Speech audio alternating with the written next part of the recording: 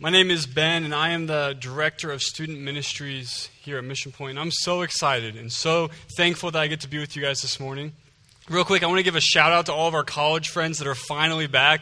We have missed you guys so much. Great to have you. And if you're a visitor, maybe this is like your second or third time here, I just want to thank you. Thank you for trusting us with your time, trusting us with your morning. I know that can be a scary thing sometimes to come into a church with people that you might not know, but we're so glad that you guys are here. And I'm really excited about what we're going to be talking about this morning, because I believe that God truly has something amazing in store for us this year. And so I want to catch you up. If you weren't here last week, we started a 2-week series, and today we're going to finish that series, and it's entitled this: One Thing.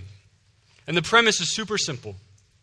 That we're saying that in 2016, there is one thing in life worth pursuing above anything else. And that's the presence of God.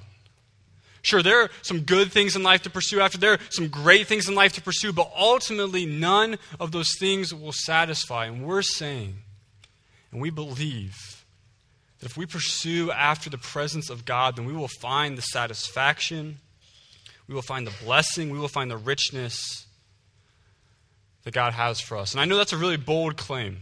I know that.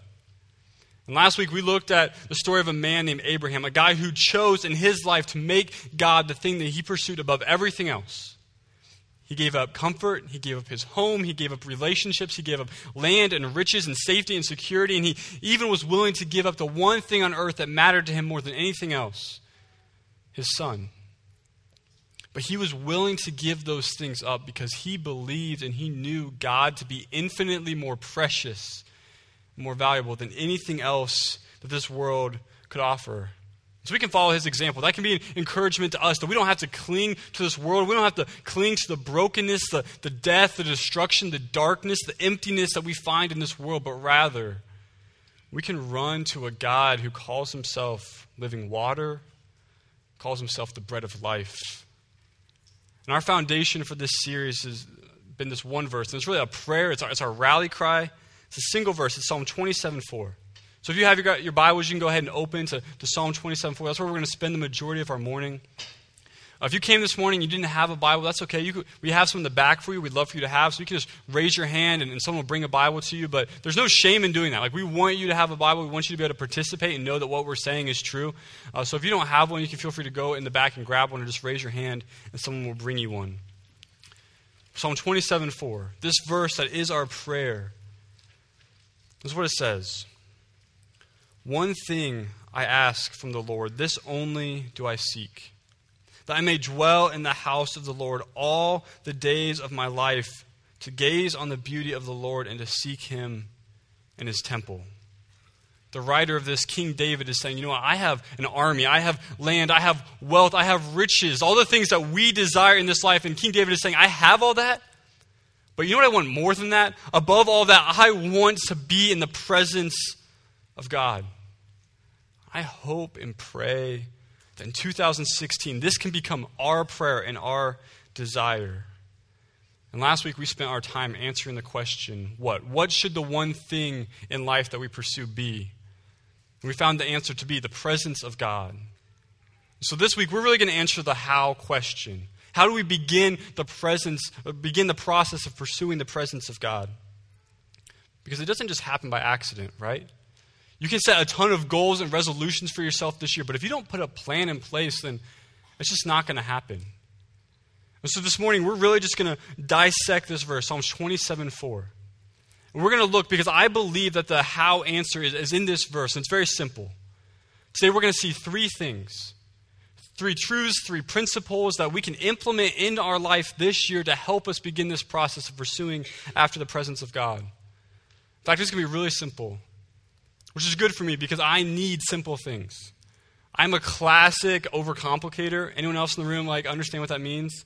Some of you just nudge your spouse you know. But let me give you an example of how I overcomplicate things.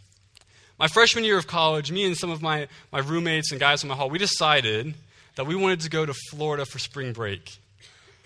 We got really excited about this trip. And before you guys start judging me on what I did on spring break, let me just go ahead and tell you. we went to my roommate's grandparents' house and played cards with his grandparents and had races in the go-kart around the retirement village. Okay, that's what we did on spring break, right? But we got so excited for this, and I got so excited. In fact, I sat down at my desk, I opened a spreadsheet, and I did the calculations on how much it was going to cost us per mile to go on this trip. Right? Like, that's a great idea. So I got so excited about this, and I took this spreadsheet to some of the other guys that were going on this trip. Like, all right, guys, so now we know how far we can go before we have to, go over budget, and we can make this many side trips, and we can go over here before spending any extra money. And I was so excited, and they're just looking at me like, why did we invite you? Right? Like, major overcomplication, taking things way too far, but I wanted to know how much this trip was going to cost. I wanted to know how much it was going to cost to go on this trip so that I could save enough money so I could count the cost. And don't we do the same thing with God? Don't we try to figure out how much it's going to cost for us to follow him? What do I have to give up? Is it worth it? Okay, God, I can try not to swear, but you actually want my heart? God, I can show up to church on a couple of Sundays, but you really want a relationship with me? God, I can forego some of these relationships for a while, but you actually are asking for my future? And listen, church, I will say this unapologetically. If you choose to accept the gift of salvation that Jesus offers us, if you choose to surrender your life to God and to pursue his presence, it will cost you everything. And let me tell you, that is such great news. Because that means I can stop holding on to the broken, dying, empty sadness that is this world. I can let go of that. And instead, I can chase after and find the beauty, the fullness, and the richness that God offers us. So I'm glad it costs everything. Because I'm tired of this world and I desperately want something better. So King David in this prayer says, the only thing I will seek after is you, God. And I'll gladly give up everything here on earth to be in your presence. In fact, I love the way that he starts this whole passage. Look at the first part again. He says, one thing I ask from the Lord. He doesn't demand it. He asks, God, can I dwell in your house? Can I gaze on your beauty? Can I seek you in your temple? And again, this is coming from a king who has every earthly desire and every earthly possession that we could ever want. He has it, and he's saying, this is what I'm going to ask for. I don't want more of that. God, I want you. It really makes me wonder, what do I ask God? God, bless this food to my body. Keep me safe. Help me sleep well tonight. Help me remember the things for this test that I didn't study. Help me not to strangle my boss today at work. Those are all good things to pray for. Because God cares about the smallest to the biggest detail in our life. But I think sometimes we pray safe prayers. That sure, God cares about those things in our life, but he's sitting there waiting. Will you please just pray for something a little bit more dangerous? Come on, I got so much I want to show you, so much I want to teach you, so many things about myself that I want you to learn about. Will you ask for something a little bit more dangerous? Will you take a little bit more of a risk? When was the last time you said, God, please show me just enough of your glory to terrify me? Please let me experience just enough of your presence that it blows my mind. God wants us to fall more deeply in love with him, but I think we are afraid of things that might stretch us. It's often the things that stretch us that make us stronger, and I believe that God wants to make us stronger. It'd be like if in the beginning of this year you got a gym membership, which I'm sure many of you did. And you show up, first day to work out, the trainer comes up, says, all right, we got a great day planned for you, got some new equipment we're going to try out, got a lot of great exercises, we're going to work really hard, and at the end of this set, you're going to feel like you really worked hard. And if your response was, actually, that equipment looks kind of scary, and I really didn't actually want to break a sweat today, so here's what I'm going to do. I'm going to walk a lap, sit down, watch some of the free cable, and just call it a day. Like, how ridiculous would that be? What's the point of even going to the gym at that point? But sometimes we are so scared of the things that are going to stretch us. We are so scared of the things that God wants to use to make us stronger. And we're just content sitting in the corner of the gym watching. And we miss out. But David, he prays something really bold. He prays something really dangerous. And I hope this year, maybe this can be the year that we decide to go after something that's more risky. But I believe we'll find it to be more satisfying. When we step out of our safety and comfort and security and into the dangerous beauty that is pursuing the presence of God, I think we're going to find an amazing adventure. So David asked God for this very bold and dangerous thing, but he doesn't stop there. Look at the next thing he says, the next part of this verse. One thing I ask from the Lord, this only do I seek. He asks for it, and then he goes for it. He says, God, can I please have this? And matter of fact, can I have it? Now I'm going for it. And so we're going to spend the rest of our morning together really dissecting this verse, looking at the three things that David asks for and then goes after, and seeing, okay, how do we dwell with God? How do we gaze on his beauty? And how do we seek him in his temple? So here we go. Number one, how do we begin this process of pursuing the presence of God? Number one, dwell with God. David says, that I may dwell in the house of the Lord all the days of my life. And for many of us, when we hear this phrase, house of the Lord, we probably think of the church, right? More so the physical church, this building. So is David saying here that in order to experience the presence of God, we have to dwell in the church? So is Mission Point going to start hosting some epic slumber parties? Absolutely not. But the time when David wrote this prayer, the house of the Lord or the temple, what it represented was the presence of God. That the presence of God for human beings was located and confined to a single physical place. If you wanted to be with God, if you wanted to be in his presence, spend time with him, then you had to go to the temple. That's where his presence was. And there's a great depiction in the Bible of someone dwelling there, dwelling in the presence of God. And it's found in the book of Luke. Luke chapter 2, verse 36. This is what it says. There was also a prophet, Anna, the daughter of Penuel of the tribe of Asher. She was very old. She had lived with her husband 70 years after her marriage and then was a widow until she was 84. She never left the temple, but worshiped night and day, fasting and praying. Okay, God, your presence is at the temple, then that's where I'm going to be. This is where this is how I can experience you. This is how I can get to know you. Okay, I'm there. Night and day, talking to you, listening to you, just being with you, God. If you're going to be there, then that's where I want to be. But for both David and Anna, the temple, again, was a single physical place. It's where they had to go if they wanted to be around the presence of God. But for us now, because of Jesus leaving heaven and coming to earth, because of him living the life here on earth that we couldn't live and dying the death that we should have, and him conquering death, and now he's seated again in heaven with God the Father. Because of that, the presence of God is no longer confined to a physical place. But God's presence has been released, and for those of us who have accepted God's gift of salvation, have surrendered our lives to him, the presence of God actually now dwells in us. We are the temple, which means that we have unlimited access to the presence of God. We can be with him whenever we want to, but here's the problem. I think so often we trade the presence of God for the presence of everything else.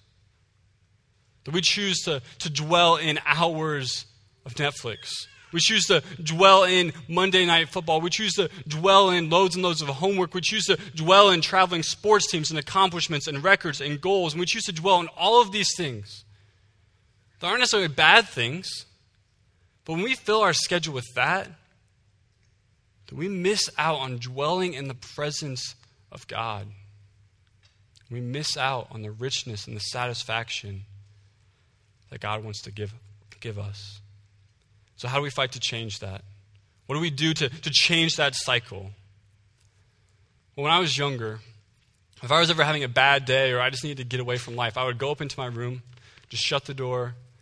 I'd put in my favorite TobyMac CD, because that's all my parents would let me listen to, and we didn't have anyone cool like Lecrae when I was younger.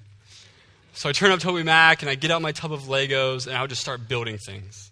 Like, that was my escape. That was my place of refuge. When I was having a bad day, that's where I went. And I didn't really think of it this way when I was a kid, but I think I was going just to be alone with God, just to be able to express my thoughts and listen and be in his presence. And so all through elementary school and middle school and high school, that's what I would do. It's my room and my Legos and God. And honestly, I would have kept playing with my Legos once I got to college, but my mom's a school teacher, and she gave all of my Legos away to her students. So thanks, Mom. But once I got to college, I started having roommates, and I lived in a dorm, and I didn't have a room to myself anymore. So when I was having a bad day and I needed to escape, I didn't have that option. So what I started to do was I would put on my running shoes, and I would just go run the trails. Winona Lake has some amazingly beautiful trails, and so I would just put these on and I would just go. Get away from the noise, get away from the busyness, get away from everything else. And it was in the silence and the solitude of those trails I could speak to God. I could listen to God. I could just rest and dwell in his presence. As I ran away from everything else, I could just run to him. And for some of you, maybe it isn't a trail, it isn't running, but it's drawing. Or it's dancing, it's singing, it's writing, it's just sitting quietly. We all have a place we go to when we need to escape. We all have that place that we go when we need the rest and comfort. Maybe we don't realize it in the moment, but we're trying to get away from everything else. And what if in those places and in those moments, we try to experience the presence of God? What if in that place of escaping life, we say, all right, God, it's just you and me now. I just want to sit with you. I just want to talk to you. I just want to listen to you. I just want to rest in you. To put down our phones, turn off Netflix, turn down the music and the noise of life and just sit with God. Just talk to him. Because we choose to dwell in everything else. But none of those things ever bring true refreshment. That's why it's always one more episode, one more party, one more drink.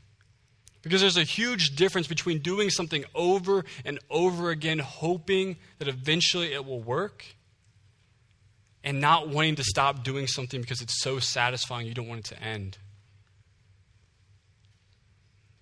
And parents, I think this is a huge thing for families. That you get to set the example of this to your children and to your students. Because life is so busy, so chaotic for them. If they don't see you as their parent taking time to put everything else aside just to be alone with God, if they don't see you making that a priority for the family, then they're just going to overschedule themselves, and they're never going to get to experience the rich, deep satisfaction of dwelling in the presence of God. And once they get older, and it won't be a habit. They never saw anyone else do it, so why waste the time? There's a job to chase after. There's money to get. So parents, it starts now with your children. Of teaching them, of disciplining them to put everything else away and just to get alone with their Heavenly Father and listen to his voice. So this morning, we're going to practice this. Because I think sometimes we as your leaders here in the church, we can do you a disservice. You come in here on a Sunday and it's noisy and it's busy outside, and you get here on a Sunday and it can be equally noisy and busy. So sometimes we leave this place feeling more exhausted than we feel refreshed. And so what I want us to do this morning is just to take a few minutes, not a long time, just a few minutes, just practice this. Just put down our phones, to put down our notes, and just to sit, just to rest in the presence of God, just to listen to him. Share with him what's on our hearts. Just dwell in his presence. Because it can be really hard to make this happen. I think that maybe little by little, if we just start to practice it, start to try it, start to work for it and fight for it, I think we're going to grow in our desire for it. We're going to see how beautiful it is and the satisfaction, the blessing that God can bring to us through it. And so we're just going to practice this morning. So for about 3 minutes, not a long time. So I just want to ask that you guys be willing to step into this with me. Just to fight against distraction, push those things away, and we're just going to sit quietly. You can talk to God. You can listen to him. But we're just going to rest and dwell in his presence.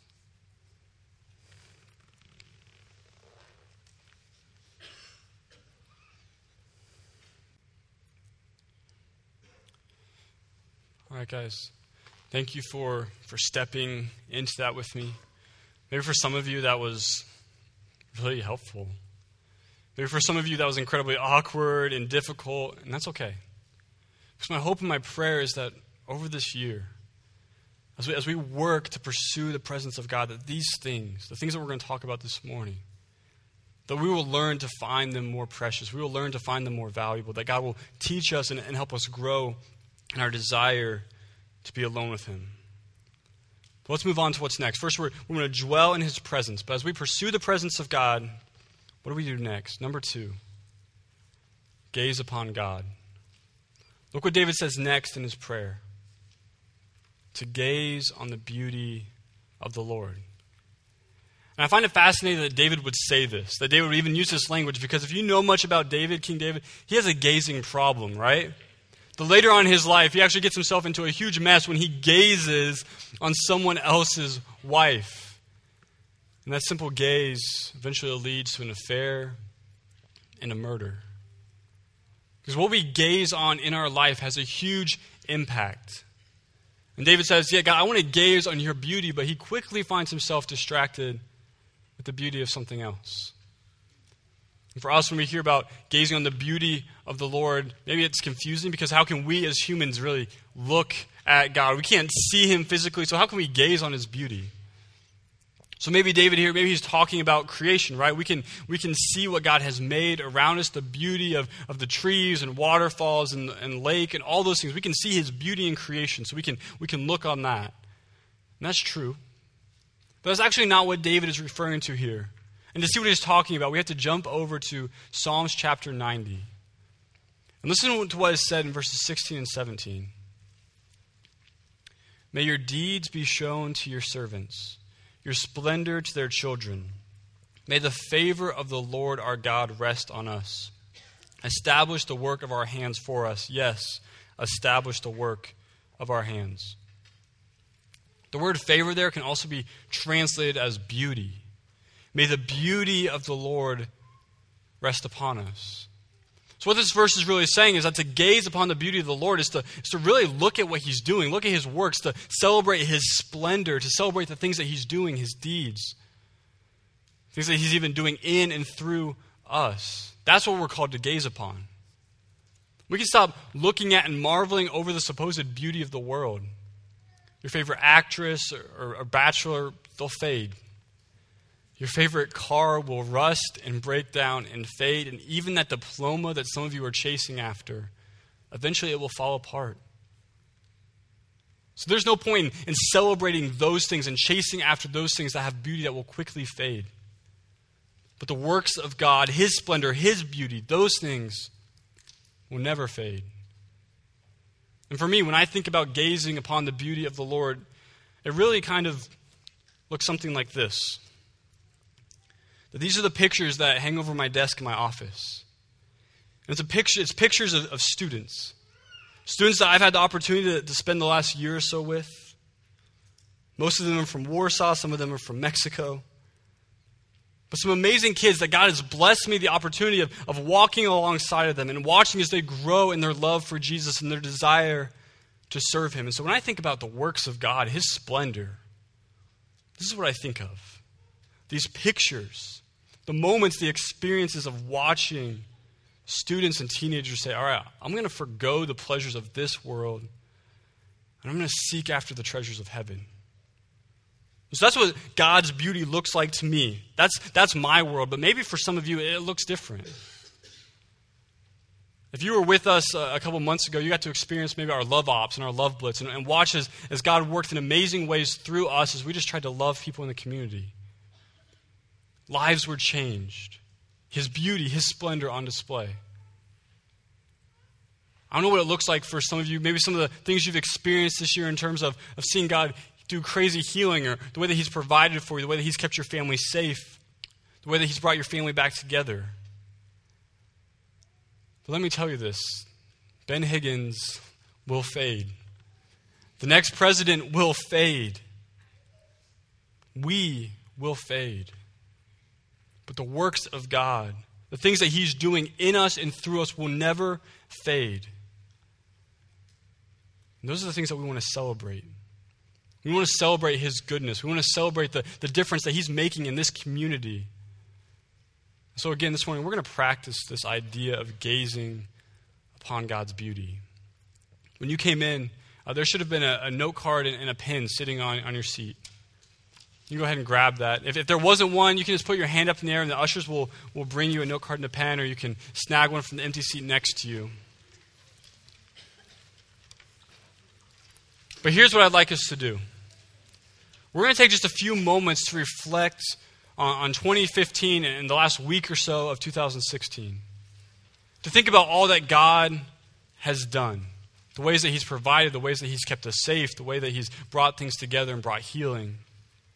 Whatever it may be, whatever you think of and you're like, that was God's beauty on display, I want you to write it down. It can be one thing, it can be several things. For me, I could cover this card in the names of the small group leaders that help out with our youth group. Tyler, Melissa, Joseph and Andrea, Chris, Olivia, Joanna, Jake, Jacob. All these people that have committed and served so faithfully this year in our student ministry. Or I could write down the names of so many of the students that I've personally got to watch as they've taken deeper and more bold steps in their walk with Christ. But whatever it might be for you, the ways in which God has provided and blessed you and taken care of you this year, the ways that you've seen him move in this community, when you think of it, just write it down on the card.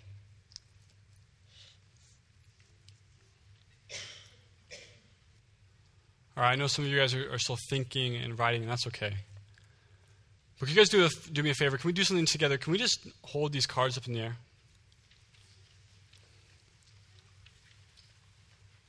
Look around. We don't know what each person has written individually on their card. But we know that these cards represent the beauty, the works, the splendor of God. That's worth celebrating. That's worth gazing upon. These things will never fade. So that's what we want to look at. And that's what we want to celebrate. And I would encourage you to maybe hold on to this card just as a reminder to gaze upon his beauty this year. Let's move on to the third and really the final way that we're going to see in this passage that we can pursue God's presence. Number 3, seek God. So look at the last part of the verse. One thing I ask from the Lord, this only do I seek, that I may dwell in the house of the Lord all the days of my life, to gaze upon the beauty of the Lord and to seek him in his temple. And I love the way that David ends this prayer. He asks God for a lot of things, and at the end he says, God, I'm coming after you. Not in some vengeful or aggressive way, but in a passionate pursuit. And this word, seek, it can also be translated as inquire or to meditate. Because we meditate on things all day. Whether it's what your parents say to you in the morning before you go to school, what your teachers say or your classmates say, what your girlfriend or boyfriend says, what your spouse says, what your boss says, what someone says on TV, what you listen to in a song. We have these things that we hear and they come into our mind and they stay there and we just meditate on them, whether we know it or we don't. And some of those things can be good and positive. Some of them can be really hard and negative. But look at what the Apostle Paul writes in the book of Philippians, chapter 4, verse 8. This is what he says. Finally, brothers and sisters, whatever is true, whatever is noble, whatever is right, whatever is pure, whatever is lovely, whatever is admirable, if anything is excellent or praiseworthy, think about such things. See, David doesn't want to just dwell on anything. David doesn't want to just meditate on anything. He wants to meditate and think about and seek the character of God, the beauty, the glory of God Almighty. God, this is the thing I want to seek. I want to seek you. I want to meditate on you. And so far this morning, I've talked about some of the ways that I personally dwell in the presence of God through running, and how when I gaze upon his beauty, I really see it as these students' faces. But when it comes to seeking him and meditating on him, it's really pretty simple. For me, it's this book. It's my Bible. Nothing fancy, nothing crazy. But God has given us his story. God tells us about his character. He tells us about what he's done in the past, what he's doing in the present, what he's going to do in the future in this book. In these pages, his beauty is contained. And we read a lot of pages, don't we? When we're looking for something, when we want an answer, we'll read the pages on Google, on Wikipedia. We'll read pages of emails and text messages from friends and peers, coworkers. Searching for knowledge. And that's okay to go to those things for answers, but we miss out when we stop wanting to learn about our Creator and our Savior. That He has so much in store for us about Himself and even about us in this book. We might say, okay, God, I want to pursue you, but like I said at the beginning of this morning, if you want to pursue the presence of God, it takes a plan. And if we want to be serious about that this year, then our Bible app can't be the app that we open least of all on our phone. This book can't be something that we never touch. Because again, God has written His story for us to read so we can learn about His character. Not so that we can have all of our questions answered, not so that we can have all of our curiosities solved, but so that we can fall in love with who He is, what He's done. So He can teach us about who we are in Him, the purpose, the value that we have. And like everything else we've done this morning, I want us to practice seeking God. I want us to practice meditating on God. Sure, opening up your Bible is a great way and probably the best way to do it. But God has also given us the gift of music. That we can hear words, that we can hear songs, and it can help us to think about Him, to hear things in a different and a new way that allow us to sit and rest and gaze upon His beauty. So we're going to take some time, the band is going to come up. We're going to take some time just to sing some songs and listen to some songs that highlight God's greatness, God's story, the things that He's doing in us and through us and for us.